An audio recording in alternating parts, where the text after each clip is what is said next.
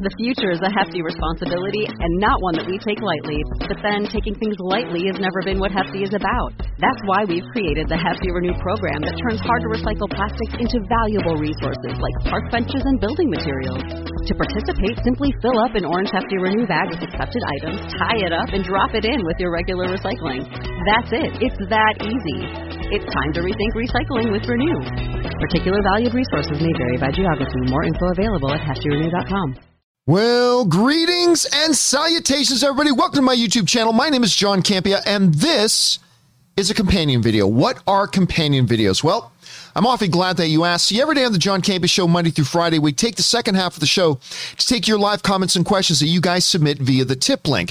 And by doing so, you're also supporting the channel. However, we usually don't have enough time to get through all the live comments and questions that get sent in. But if you sent in those comments or questions and you tip to the show to support us, I want to make sure you don't have to wait too long to get those questions answered. So we gather up those unused questions and we address them here on their very own companion video. And we had a great fun show today. It was great. I always look forward to Mondays coming back to doing the show again. And we do have a bunch of questions lined up that we got to get to. So let's not waste any time and get right to them. And we're going to start things off here today with Chuck the Mystery. And Chuck the Mystery writes, "Hey, John.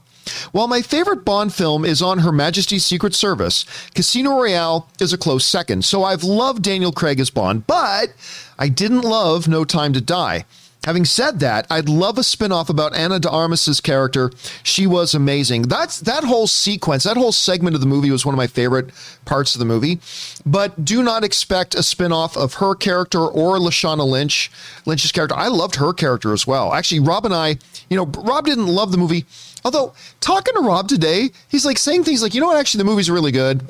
So I don't know. I don't know how Rob ultimately feels. But even though in general, he didn't like the movie as much as me, he and I both agreed that Lashana Lynch was like really good in it too, but do not expect to see spinoffs of that. This James Bond world, this James Bond universe is now over. As far as we can tell from everything Barbara Broccoli has been saying, this James Bond universe is now done.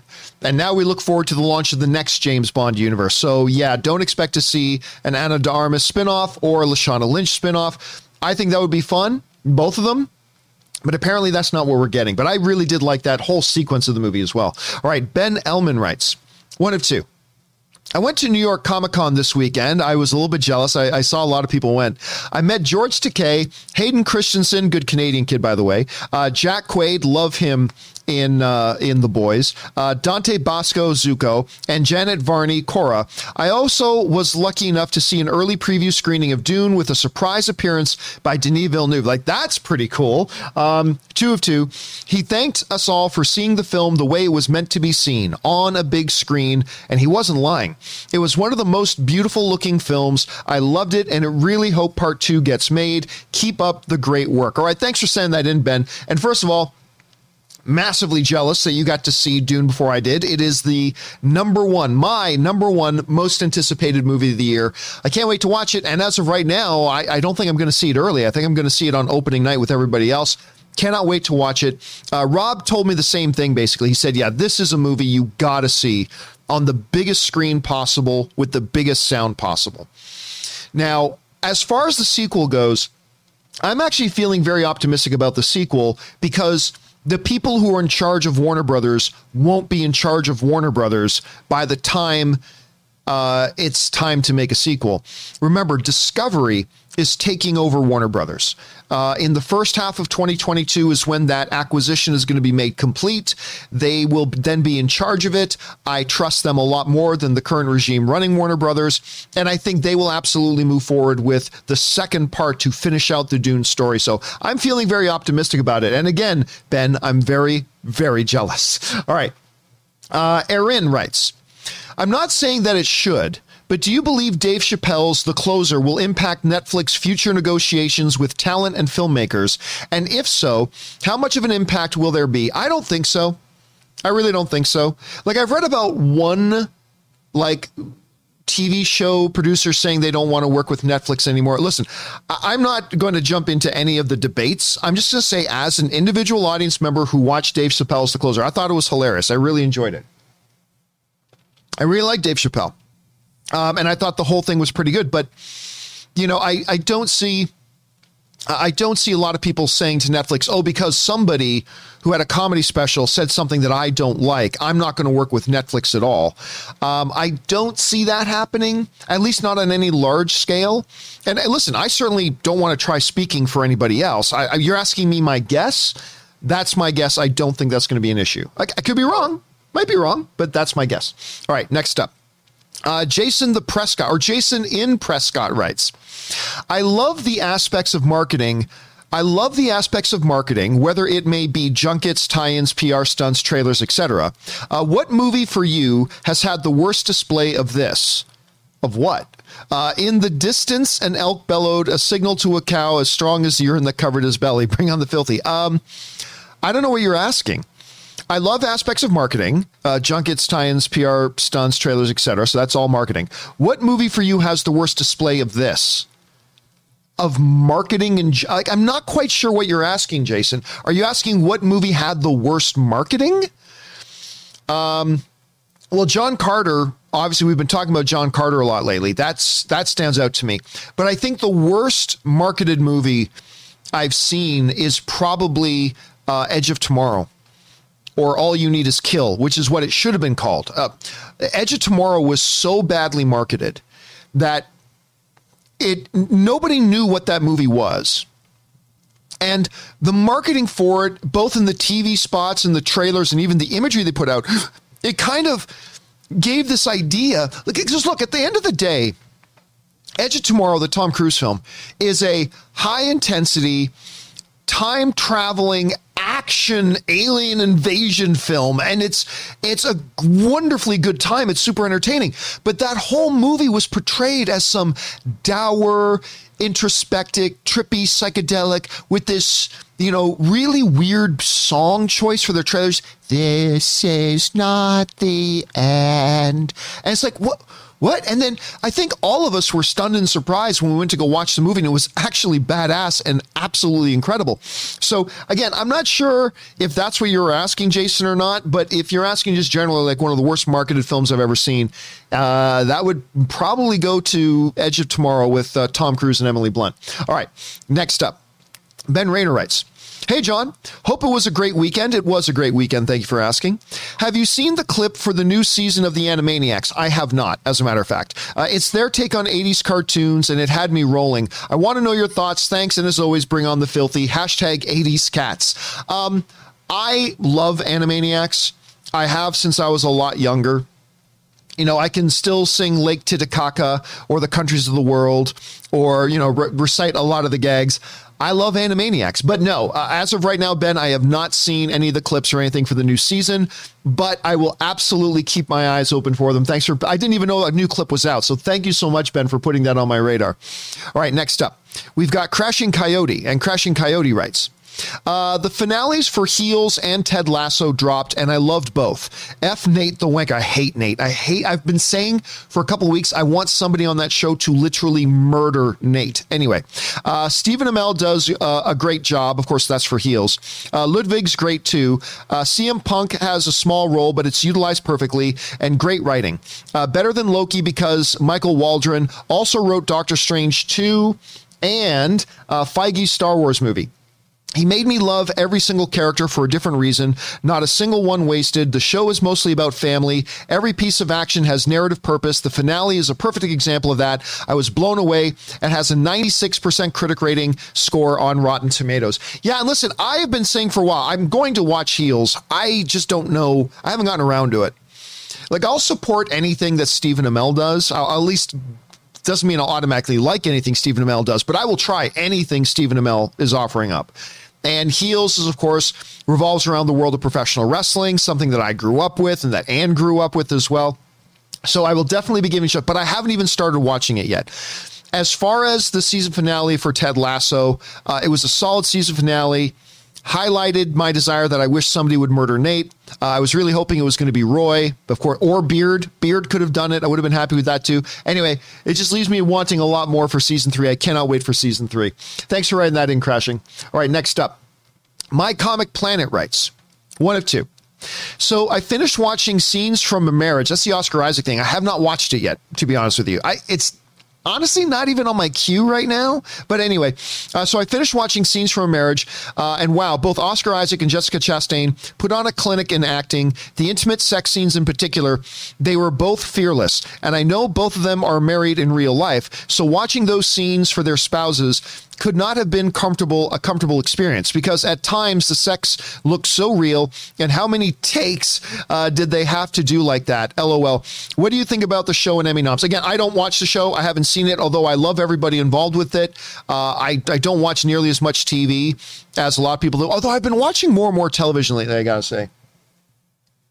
But it's an interesting topic you bring up about sex scenes. You know, Erin Cummings, who has done a lot of shows. I mean, and she's been in shows like Mad Men and Masters of Sex and things like that, where sex scenes and intimate scenes are important. Her husband, Tom, is an actor, and he's had to do intimacy scenes and things like that too.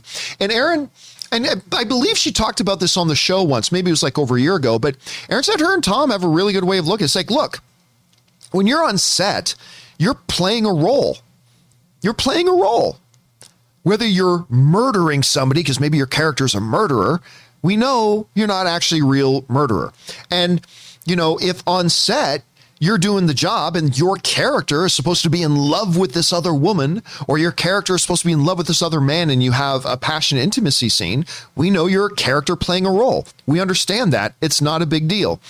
Now, for some other actors, that could be an issue, but I mean, I think probably most actors probably take the point of view that Erin and Tom have, that, hey, listen, we are actors pretending to be other characters, and this other character is going to be, you know, has this intimate moment with this other character, and it's not me doing it, it's the character, and they understand that, and to them it's not a big deal. And I think that's a really healthy way of looking at it. Now, of course, I'm not an actor, so I who cares what I think about it?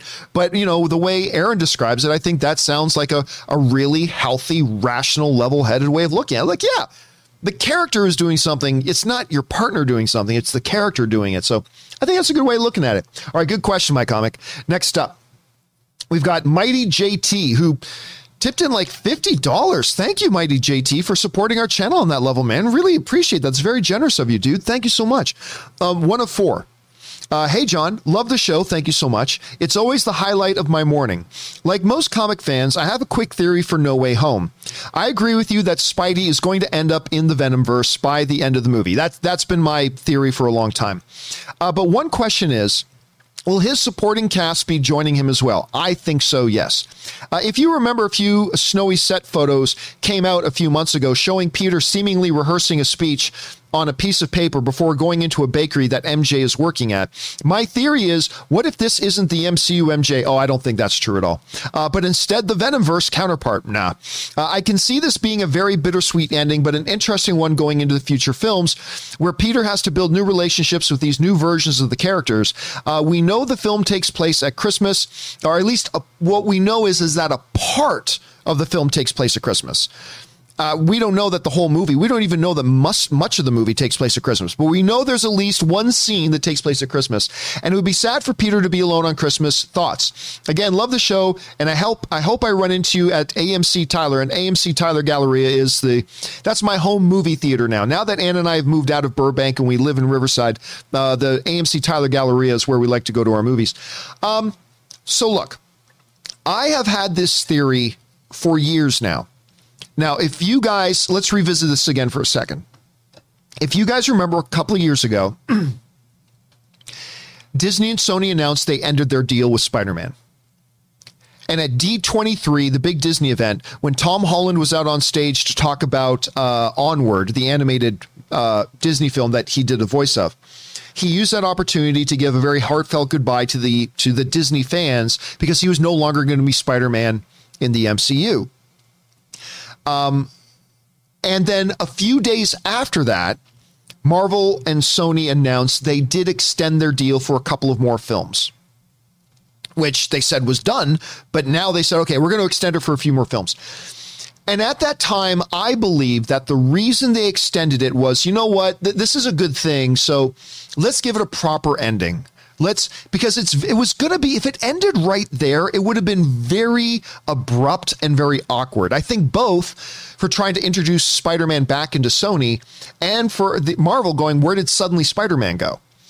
So I believed, just me believing, it's not insider information. I didn't have a secret source in Marvel tell me this. This was just what I, as a fan, speculated. I believed that a couple of years ago, they did that so they could properly end Spider-Man's stint in the MCU. Now, fast forward a couple of years. I believe that more than ever. I believe that Spider-Man No Way Home, and again, I have no insider. This is just me as a fan speculating as much as anybody else. I might be right. I might be wrong. Irrelevant. I'm just telling you what's on my mind, okay?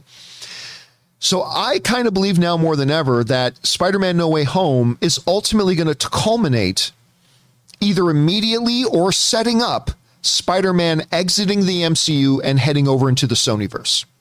That's what I think is happening. And I believe that for a while. It may not. Whatever. I'm not putting $1,000 on it. I'm just saying that's what I kind of think.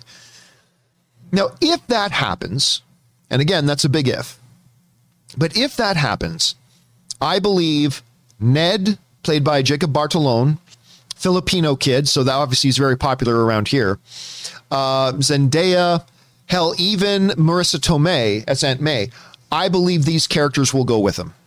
That's my guess. It's just pure guess. I don't know. But I believe this characters are going with them because they can't stay in the MCU. Like, once Sony takes back the Spider-Man characters, there's no place in the MCU for Ned and MJ and Aunt May. Right? So they can't be there. So they might as well bring them over. That's my guess. No, maybe they don't. And Spider-Man just finds himself in the Spider-Verse or in the Sonyverse.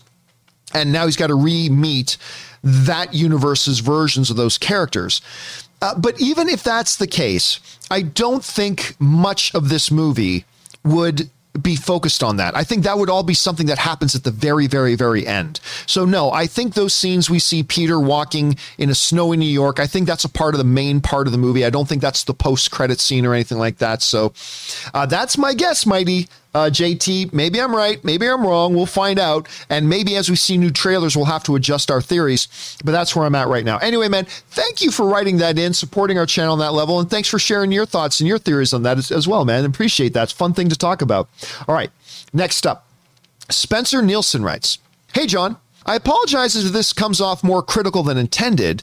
There's just this frustrating inconsistency I've noticed many in the movie sphere indulging in. Perhaps you could help me out. You often say, and I would agree, that the biggest problem concerning Spider-Man in the MCU is that philosophically, the movies don't seem to think Spidey is a good enough character to lead his own franchise. He needs an Iron Man or a Doctor Strange to mentor him. However, when it comes to the upcoming Batman we are calling The Flash, all anyone cares about is Batman. This includes pundits, fans, and Andy Muschietti alike. I get it to a degree. Batman is the second most important superhero ever, maybe the most important, depending on who you ask, and people like Michael Keaton in the role for some reason. But why can't we try to sell a Flash movie on how cool the Flash is? Marvel can get people excited for Shang-Chi, Ant-Man, and the freaking Eternals without promising an appearance by Thor. With the director of It Chapter 2, the writer of Shut-In and Birds of Prey, and starring the horribly miscast Ezra Miller, I disagree. Just going to stop you right there, Spencer. I completely disagree with you. I think Ezra Miller is, I really like his iteration of Barry Allen. I think he brings that sense of genius, yet socially awkwardness and quirky. I really like his iteration of Barry Allen a lot. So I respect that you think he's horribly miscast, but I'm just going to stop you there and let you know I completely disagree with your assessment. But that's your opinion. That's my opinion. There it is. Anyway. The inclusion of the Batmans feels desperate. I spent my quarantine reading Mark Waid and Jeff Johns comic runs, and there's an entire world full of colorful characters to flesh out, and it's very disappointing no one seems to care about how the Flash will be presented in his own solo movie. Am I crazy? In any case, thank you for taking my question. You're a real guy. There's that little Kevin Feige half compliment. He's a nice guy. He's a real guy. Thanks for throwing that in, Spencer. Well, look, I would say a couple of things, Spencer. Let's break this down into a couple of separate sub-issues. One, let's start with the last thing you said. The Flash, why can't they present the Flash? Why are they Look, understand this. They haven't even started marketing this movie. This movie hasn't even begun being marketed. The studio is not only pushing Batman. There hasn't been a single piece of marketing that's come from the studios yet about this movie. So there's no point in us lamenting or debating about why is Warner Brothers putting all the emphasis on Batman instead of Flash in the Flash's movie when they haven't put any emphasis on anybody yet. They haven't talked about this thing. This hasn't come out yet. There's been no marketing for this yet. So, and I truly believe that once the marketing starts and we start seeing trailers and things like that, you're going to see the emphasis will be on Barry Allen. There will certainly be Batman highlights of that, I'm sure. But I think you're going to see, I think what we'll all see is that the big emphasis is going to be on Flash. So there's that. The other thing you mentioned was throwing in the Batmans and stuff like that seems desperate, but you got to understand what the storyline is, right? This isn't just a Flash movie. This is Flashpoint. They're telling their own iteration of Flashpoint here. It's not going to be exactly the way it was in the comics or exactly the way it was in the animated Flashpoint movie that they did. But this whole story is based on the Flashpoint storyline. If you understand that, then you know why Batman is in there. In particular, you might even give us some insight as to why the Michael Keaton Batman is there. And I'm just speculating about that. But when you know that they're doing their iteration of Flashpoint, it's really not unusual or awkward or unexpected that a or multiple Batmen would be appearing in the film. That just kind of makes sense. See, it's not like Spider-Man Homecoming, where there literally was no reason for Tony Stark to be in there. Granted, it worked. It did work. I thought the relationship between Tony and Tom was great, or Peter, I should say, played by Tom Holland. I thought it was great, and I thought they didn't overuse Iron Man. Like, I was really afraid they were going to overuse Iron Man, but he only had several minutes of screen time in the film. They used him sparingly, and I like that. And it worked. The other thing to keep in mind here is that the Flash is not Spider-Man. There's an argument to be made that Spider-Man is like the most popular comic book character of the past, 30 years.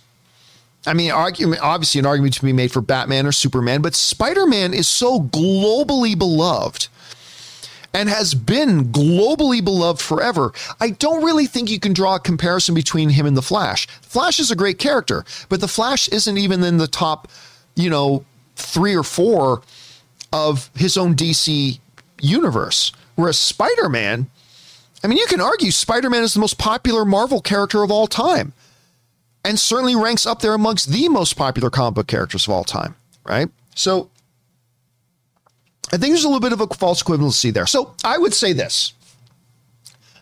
Number one, Warner Brothers is not putting an emphasis on the Batman instead of the Flash because we haven't even seen trailers or marketing for the film yet. Let's wait to see how it comes out. And when it does, I'm confident it will be Flash-centric. Number two, when you understand that this is heavily influenced and in their version of a Flashpoint storyline, then you get why Batman's going to be in there. It's not just to shoehorn him in there for no reason, kind of like the way they did with Iron Man. This is part of the narrative. This is part of the story. And so he's there. So I wouldn't worry about that at all. And again, Flash and Spider-Man are two characters that are on different levels, so I wouldn't really worry about comparing them on that level. So at the end of the day, Spencer, I think what I'm trying to say here is I don't think you have anything to worry about. At least I certainly don't think you have anything to worry about yet. Okay? I think the marketing will start. I think it will be Flash heavy. It will show us that Batman is in there, but it will be Flash heavy. Plus, then you might say, well, why did they even bring up that Batman is going to be in there? Well, because listen, Michael Keaton coming back as Batman is going to be the number one story in the movie world when that story drops, and it's going to draw tons of attention to the project. Because I'll guarantee you this, if it was just a Flash movie was coming, we'd talk about it. And we'd be aware that it's coming, kind of like everybody's aware that there's a Black Adam movie coming. But the reason people are talking about the Flash movie as much as they are, the reason there's as many eyeballs on this Flash project that there are, is because Michael Keaton is going to be putting on the cowl again, and that gets everybody talking. So, again, I don't think you have anything to worry about yet. Now, once they start the marketing, if all the marketing for the Flash movie is nothing but Batman, Batman, Batman, well, then maybe we need to revisit this conversation. But for now, I'm going to say, Spencer, that there's nothing to worry about. So let's see how that turns out. Thanks a lot for sending that in, man, and for articulating your thoughts that way, man. I really appreciate it. All right, next up, we got Marie Seifring, who writes, "Hey, John and crew. When a drive-in charges a fee per car instead of per person, how are those ticket purchases included in calculations of number of tickets sold for a movie? Thanks." I don't think they are, because ultimately number of tickets sold is an irrelevant data point. The real data point is money generated. That's the data point they're looking for. So when a car goes to a drive-in and pays whatever amount they have to pay to get in for the car, it just registers that dollar amount. It doesn't register it on a per individual basis.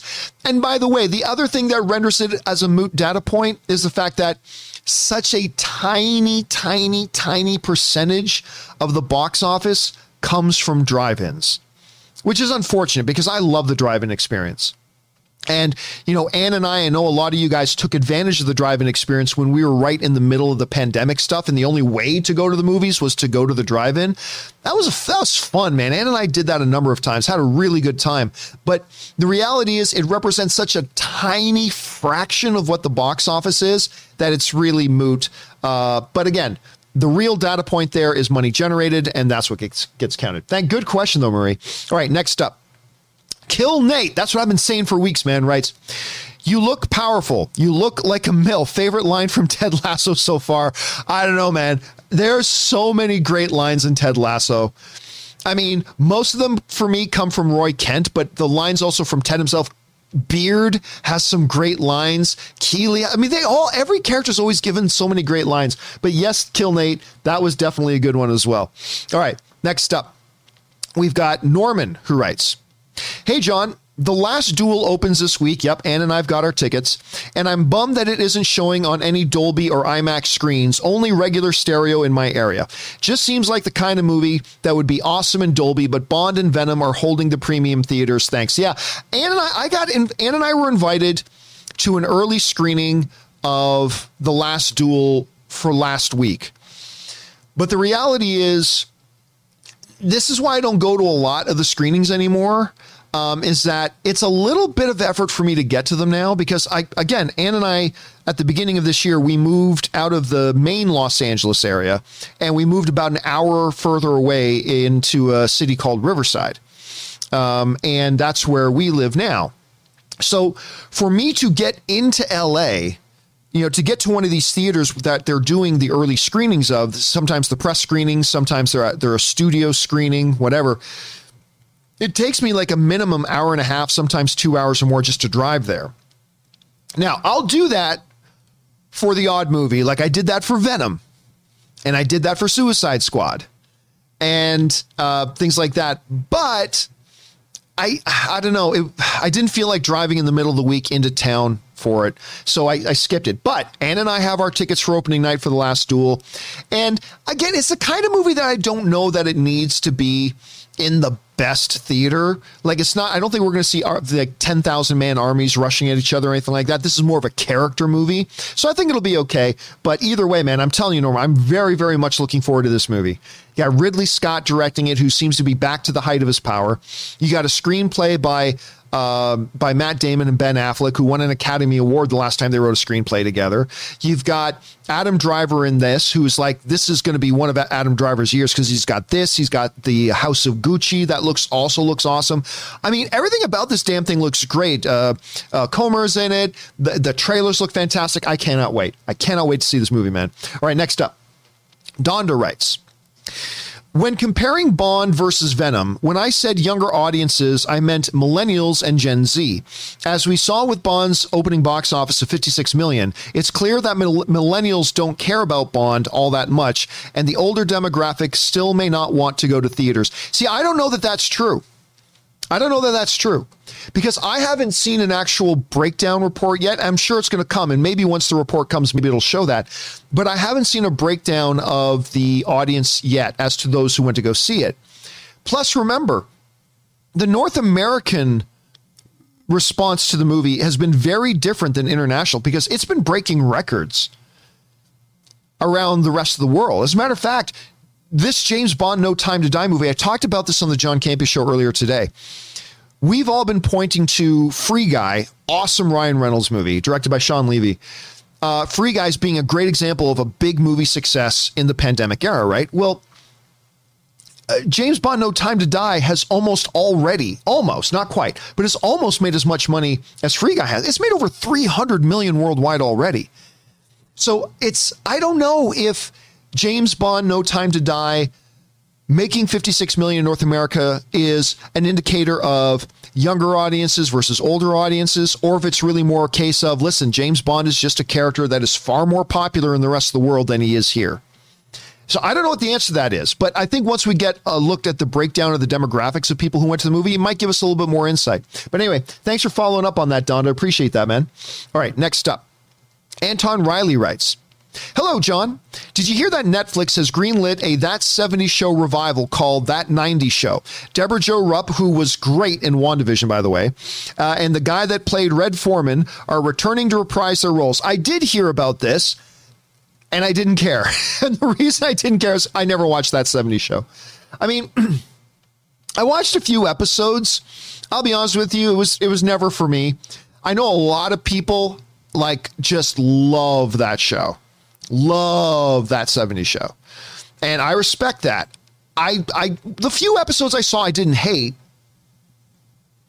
It just wasn't for me. That's all. Nothing wrong with it. I'm just saying it wasn't for me. That's all. So I never really watched it. So since I didn't watch it, I don't really care that they're doing a 90s show. But I will say this.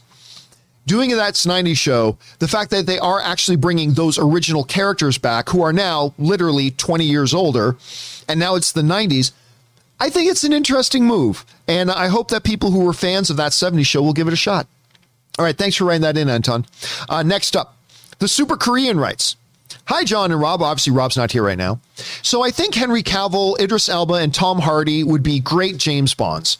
But I always thought that Henry Golding would be a great James Bond, too. Listen, I talked on the show once before that I think Henry Golding would be a magnificent James Bond. Anyway, I personally think they need to get young so they can do it for a long time. Well, I mean, how old was Daniel Craig when he took over Bond? I think Craig was in his mid-30s. And he's played Bond for 15 years. So I don't think you need to get somebody terribly young, but I'll tell you what, I love all those names. If they announce Idris Elba as James Bond, great. If they announce Tom Hardy as James Bond, great. If they announce Henry Cavill as James Bond, great. Henry Golding, I'll tell you another name. Somebody brought this name up the other day and I'm like, yeah, Michael Fassbender. Michael Fassbender would make a really good James Bond. Now, he's already a little bit older. Actually, how old is he now? A second. How old is Michael Fassbender? Michael Fassbender is 44. Okay, so maybe he couldn't play James Bond for 15 years like Daniel Craig did, but he's still young enough that he could play Bond for a good 3 or 4 movies. Like for a good 10, 11, 12 years, he could play Bond.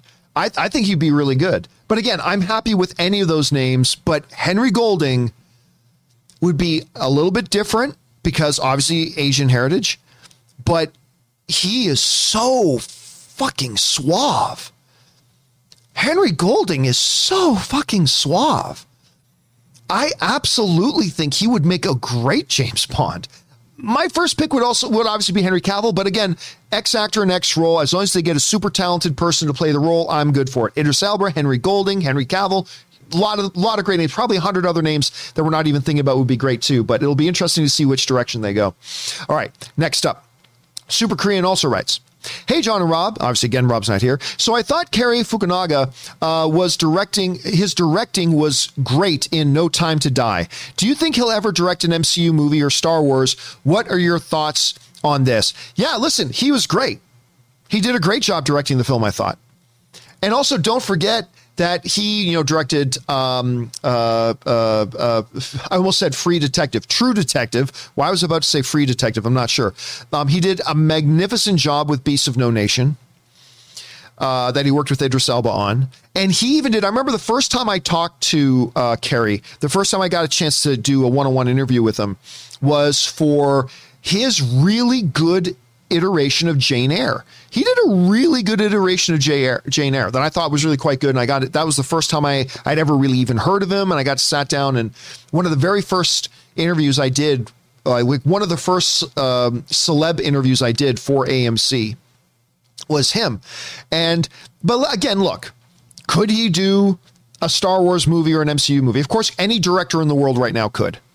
Any director that looks like they have some promise could.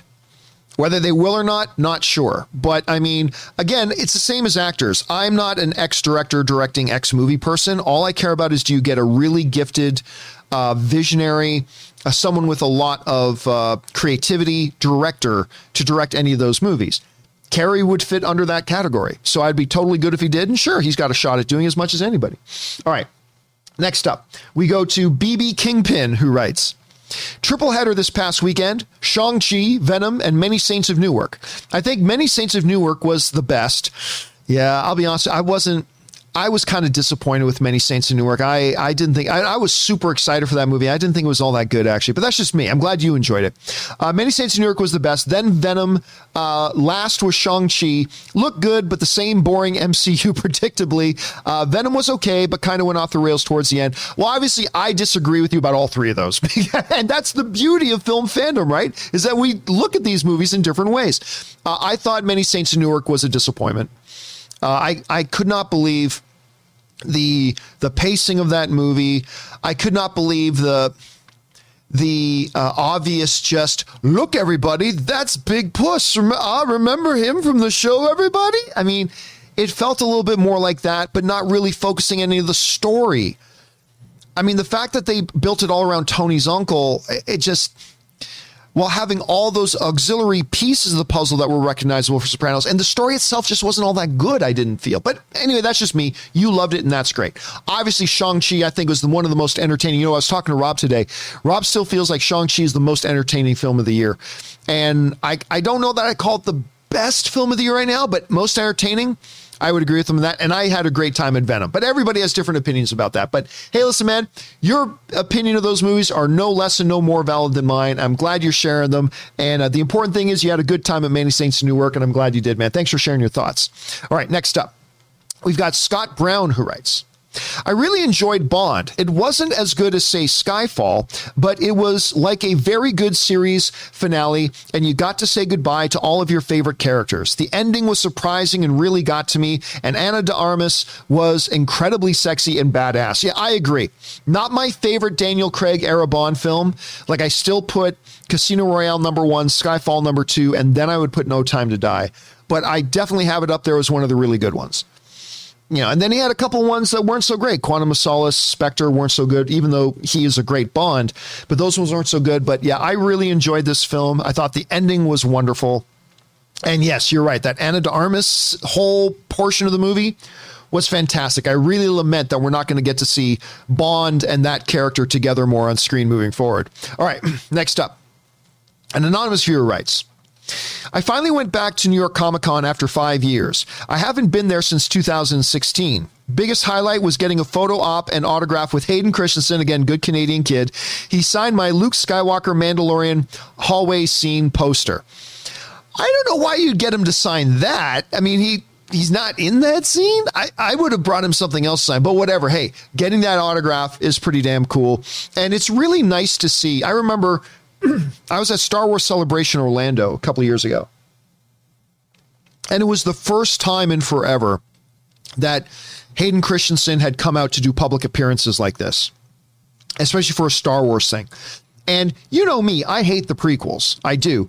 But it was so good to see that he was back and that he was letting the fans love on him. And it was just a really good experience being there in that giant auditorium at Star Wars Celebration Orlando, and just the response the audience gave him. It was really, really good. Like, you don't have to appreciate those movies. I certainly don't. But to appreciate a guy who spent years of his life contributing to the overall Star Wars lore. Whether we like the results or not is irrelevant. And to see him get that kind of love, especially as a good Canadian kid, it was good to see that too. And yeah, hey man, listen, he's one of the guys I've never met. I've never met Hayden Christensen. And there's not a lot of them that I haven't met. And he was one of them. I've never met him. I think interviewing him would be really cool. And the fact that you got to meet him, get his autograph, that's pretty awesome. Thanks for sharing that, Anonymous. All right, next up. BWL 1979 writes, something troubles me with the online movie fan community. Well, we're a great group, but there are problems with us. We admit it. That is the rabid, rampant, and blatant disregard for the rights and feelings of fictional characters. Fictional characters have feelings too. So I say, stop the virulent anti-fictionalism. Obviously, that's said with sarcasm. You know, it is crazy how offended you see some people get over a fictional character. Like I have seen online debates and even been a part of them where you just see somebody get so defensive and it's like, you know, it's completely unfair for you to judge them like that when they have this is this. And it's like, whoa, time out. Let me ask you a serious question. Real talk here. You do know that that's not a real person, right? Like you do know this is a fictional character. It's not a real person with real feelings. You'd be surprised, guys. You'd be surprised how people get so defensive over like fictional, non-real life characters. It is kind of crazy. You know, maybe we've all done it too and not even realized it. Anyway, thanks for that, BWL. Next up, Logan James Kynaston writes, one of two. As of writing this, I just finished watching Johnny Depp's new film, Minamata. It's extremely well acted, emotional, and in my opinion, Johnny's best in years. I grew up loving his films, but I've not been excited for his work since Black Mass. Then, before Black Mass, it was years of not being excited for his films. I personally feel he doesn't need the big Hollywood blockbusters anymore. He's made his money doing those. Now he can focus on small independent films like Minamata. Yeah, and listen, I don't think anybody on the planet, I mean, obviously every actor, no matter how good or bad, has their fans and their detractors. So whatever. But generally speaking, I think most people all agree Johnny Depp, when he's on his game, and he's not always on his game, but when Johnny Depp is on his game, he is a hell of an actor. Hell of an actor. And unfortunately, he went through this big, long period in his career where he just played all these absurd characters. But that aside, I mean, playing absurd characters gave us, you know, Captain Jack Sparrow, who was great, at least for one movie. But he's a terrific performer. Now, how many people are going to be willing to work with him? How many investors are going to want to actually put their money up, believing they can make their money back with him being in the movie? That's going to be problematic. Whether it should be problematic or shouldn't be problematic, whether that's fair or unfair, that's not relevant. The relevancy here is, will it be difficult? It will. But it'll be interesting to see how his career progresses from this point, especially once the American trial is done and however the American trial turns out. That's going to be very interesting to see. So we'll have to see, man. We'll have to see. All right, next up. Ryan Loner writes, one of two. I'm perfectly fine with people not liking What If as much as I did, but there is one criticism that keeps coming up that really ticks me off. They should have done more with Chadwick Boseman's last appearance. Like, these people do realize no one had any idea who was going to die, right? Yeah, and you know, here's the other part of that, Ryan, that bothers me. The shows and movies are not there to serve the actors. Actors are there to serve the stories. And yes, you obviously make the most valid point. Like, when they designed this show and wrote this show, they didn't know. I mean, obviously there were some people who knew, but they didn't know that Chadwick Boseman was going to die. They didn't know that. They didn't know, oh, we have to make this the big send-off. But nor should they, after Chadwick Boseman passed, should they have gone back and rewritten it to be a T'Challa show just so they could highlight Chadwick Boseman more. And again, I don't want that to sound insensitive, but as the great Chadwick Boseman, I'm sure, would agree that the story comes first, and they had their story. and this is what the story is, and this is T'Challa's role in the story. And you don't change that up for an actor who's playing that character or voicing the character in that degree. But again, you raised the most valid point, Ryan. It's like they didn't know. They didn't know. So that, I would say, most criticisms are fair criticisms. That is not a fair criticism. That's a dumb criticism. So I agree with you on that one, Ryan. All right, next up, we got Andrew Gifford, who writes, "Hey, John, how about that Bills versus Chiefs game, 38-20? I, for one, welcome our new Bills overlords." Well, I mean, the Bills also lost to the Steelers this year. So I'm not ready to fly the Bill flags just yet. And yeah, they beat Kansas City, but Kansas City is 2-3 this year now. They've got a losing record. This was the Super Bowl favorites coming into the season. I mean, some people will say that was still the Buccaneers, but if not the Buccaneers, the Super Bowl favorites were the Kansas City Chiefs. They're 2-3 right now. So look, I am one of the people who believes, especially with Josh Allen, and that this is a extremely good team, but they did lose to the Steelers. And this season, beating the Chiefs doesn't seem to be that big of a deal. They've got a losing record. So I'm not going to overreact just yet, but the Bills are damn good. They are damn good. All right, next up, Toshi Victor writes, "Hey, John, hope you're doing well." I am doing well, thank you. Saturday was a great day for boxing. It really was. That fight was incredible. Fury Wilder 3 was the very, very rare boxing event that was actually worth watching. Boxing basically isn't worth watching, in my opinion, anymore, but that fight lived up to all the hype. That fight was incredible. Anyway, Saturday was a great day for boxing. Despite losing, I've got to give Wilder credit for fighting as hard as he did. He took some KO shots and looked on top for a bit. The Sanchez fight was also pretty fun to see. Also, I'm going to see No Time to Die this week, but I haven't seen the other Bond films. Will I be able to follow the movie in spite of this? Thanks for all you do. Toshi, what I would at least suggest is at least watch Casino Royale before you go see it. At least watch Daniel Craig's first Bond film to give you at least a little bit of a primer into this, because while you can still follow the movie, this is one of those that really is built upon the previous movies. Like, you're going to see Blofeld in this movie, and you're going to have no idea what his relevance is because you didn't see Spectre. Now, I don't think you have to watch all of them, but at least do yourself the favor, Toshi, of going back and watching Casino Royale. Like, I'm not going to say give yourself 4 movies of homework, but at least watch Casino Royale. That would be my recommendation. Anyway, thanks for writing that in, man. All right, Andrew Gifford writes, "John, Downey and Chris Evans will return to the MCU. I have no doubt about that. Maybe not for 20 years, but look at current franchise capitalizing on nostalgia. Marvel Studios won't resist. It will be Marvel's Force Awakens equivalent when we are all old and nostalgic." Well, I'm not even sure the MCU is still going in 20 years, but yeah, you know me, guys. I have zero doubt that both Chris Evans and Robert Downey Jr. will be back. Maybe not this year, maybe not next year, hell, maybe not even in 3 years. But I have zero doubt in my mind, man, they will be back. I don't think we'll have to wait 20 years, but I do think they'll be back, Andrew. So anyway, well said, man, well said. Next up, Sam Brown writes, "I saw Dune at the New York Film Festival over the week, among French Dispatch, Passing, and more. I heard Passing is good, by the way. Never read the book, and I was able to follow it perfectly fine. Incredible film. Also, man, watch out for Passing. It's an absolutely beautiful piece of art. It's on Netflix soon."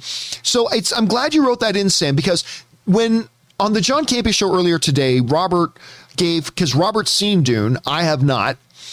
Super jealous. So Robert has seen Dune.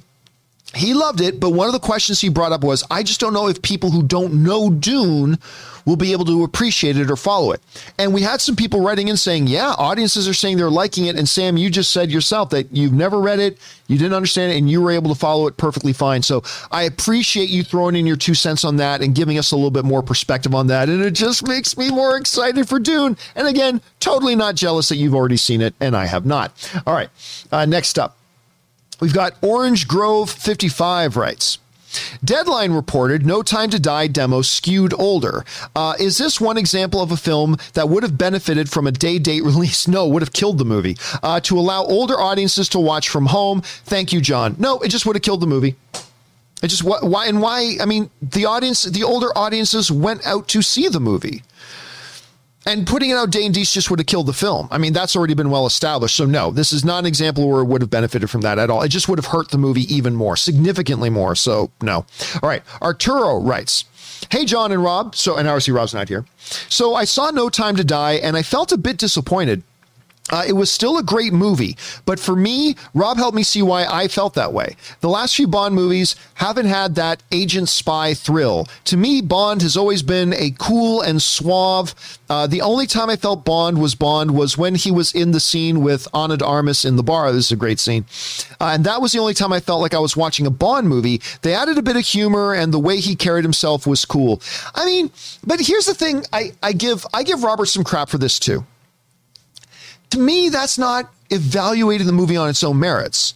That's, to me, and feel free to correct me if I'm wrong about this, okay? Because I'm not trying to put words in your mouth. I'm just telling you, and I told Rob this, I said, Rob, what I'm hearing you say is this. And I'm not trying to speak for you. I'm just telling you what my impressions are of what you're saying. Because when Rob was talking about that, I said to Rob, Rob, look, it basically sounds like you brought baggage to the movie that says, for this to be good, you got to be this. This is what this movie needs to be. This is how James Bond has to be in this movie. And it's like, by doing that, you're not evaluating the movie in its own merits. Instead of evaluating the movie for what it is, you're evaluating the movie based on the expectations you brought into it. Say, James Bond's got to say this, and he's got to act this way. And if he doesn't act this way, then I'm not going to be happy with it. And I think, I've been saying a lot lately, speculation is great, but don't let speculation turn into expectation, because expectation is the killer of joy when it comes to movies.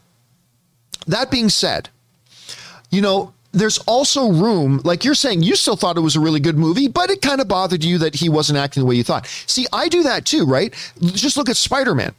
Like, I don't like the fact that Tom Holland's Spider-Man has been turned into Iron Man Jr. I don't like that detail.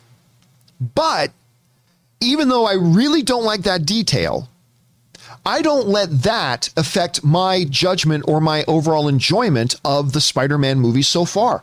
I love Homecoming and Far From Home, and I'm really excited for No Way Home. Yes, I don't like that they're making Spider-Man Iron Man Jr., but I do not allow that expectation of mine to stop me from just evaluating and judging the movies that I watch on their own merits. And when I take that nitpick of mine that really does bother me, when I take that nitpick of mine that I don't like they make Spider-Man Iron Man Jr., I take that nitpick and I put it aside when I watch the movie, and then I just evaluate and enjoy the movie on its own merits. And that's why I can really hate that they make Spider-Man Iron Man Jr. and yet still love Homecoming and still really enjoy No Way Home, or Far From Home, I should say. Hopefully I'll really enjoy No Way Home as well. So it seems like you've done that as well, because you're saying, man, I don't like that they've got Bond this way, but it's a really good movie and I enjoy it. So it sounds like you're doing that too. And I think more film fans should approach things that way. It's cool to have things that you're looking for. Like when I went into The Last Jedi, because I like The Last Jedi. I don't love The Last Jedi. I hate The Rise of Skywalker, but I like The Last Jedi. But if you followed me for any period of time, you know that I went into The Last Jedi saying, I want to see Luke Skywalker with 8 lightsabers, like slaughtering 1,000 stormtroopers, just wrecking shop on fools, right? Like I was really excited about that. The movie didn't do that. It didn't give me that thing I was looking for.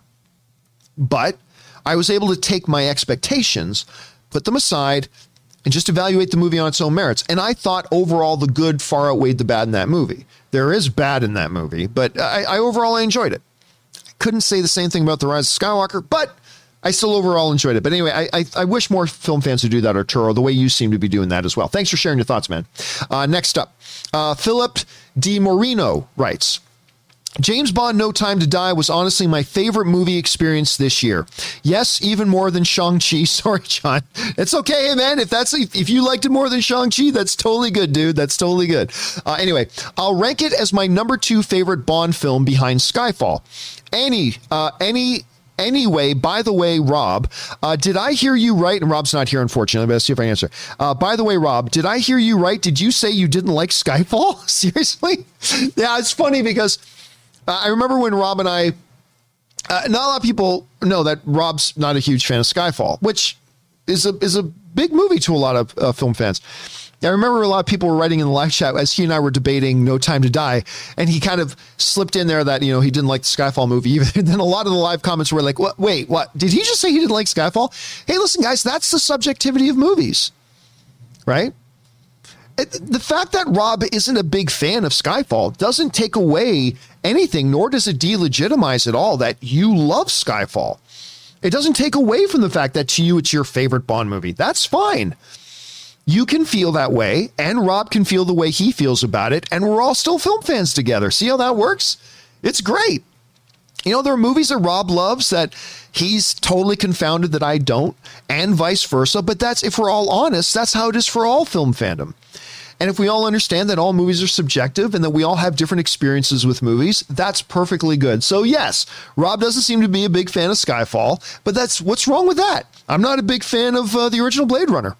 I'm not a big fan of the original Halloween. There's a couple big popular films I don't like, but we all have our different experiences, Philip. Anyway, thanks for sharing your thoughts on that, dude. It's totally cool, even if you liked it more than Shang-Chi. All right, next up. Oh, and our final question today comes to us from Jose Hernandez, who writes, I have seen Call Me By Your Name. We were talking about Timothée Chalamet a little bit earlier today and just how most people have not seen Call Me By Your Name or his other movie he did with Steve Carell called Beautiful Boy. Like those are the two movies, by the way. When I say that I think Timothée Chalamet is the one actor today that I believe has at least the potential to be the next Daniel Day-Lewis. It's really built on those two movies. Anyway, I have seen Call Me By Your Name and Beautiful Boy, where Timothée Chalamet performed was incredible. Probably meant performance. Where Timothée Chalamet's performance was incredible, and I went to the red carpet for The King. I was mentioning that one earlier today too, where I had the chance to meet Timothée Chalamet. That's awesome. I'm excited to see what he does as Willy Wonka. Yeah, earlier today on the John Campea Show, what Jose is referring to is we were talking about that the first image came out. Timothée Chalamet jumped on Instagram, released the first picture of him as a younger Willy Wonka. And it's a great image. It's just an image. It doesn't mean the movie's going to be good or bad, but the image was great. And it looked fantastic. And I'll tell you what, there's no other actor in the world right now. Like, my favorite actor in the world is still Russell Crowe. Right up there with him is Chiwetel Ejiofor, a bunch of others, but Timothée Chalamet is the one I've got my eye on the most. I just think this guy, there is no theoretical limit to how good this kid can be. And he's only getting better. So I'm very, very curious to see, has he hit a wall? Is he as good as he's going to get? Or are we going to watch him in this Willy Wonka movie and see him even getting better? Are we going to see his mutant acting powers growing even more? Will he become Omega level? For those of you who know X-Men, will he become Omega level with his acting mutant power? Will he hit that level? Maybe yes, maybe no. We'll have to wait and see. Anyway, guys, that'll do it for this installment of the companion videos. Thank you so much for tuning in and joining us as we talk about these fun subjects. Big thank you to all you guys who sent in these topics. Number one, because you gave us great fun things to talk about. But number two, you supported our channel as you did it. And all of us involved here at the John Campea Show, thank you guys so very much for your support. Now, there are more questions that have been sent in, but they all got sent in, I believe, after the show was done today. So we'll pick up with all the new questions on the John Campea Show tomorrow. Make sure you guys tune in and join us for that. Anyway, guys, remember to do the four main things. Stay smart, stay safe, take care of yourselves, and please take care of the people around you. That'll do it for me, guys. My name's John Campea, and until next time, my friends, bye-bye.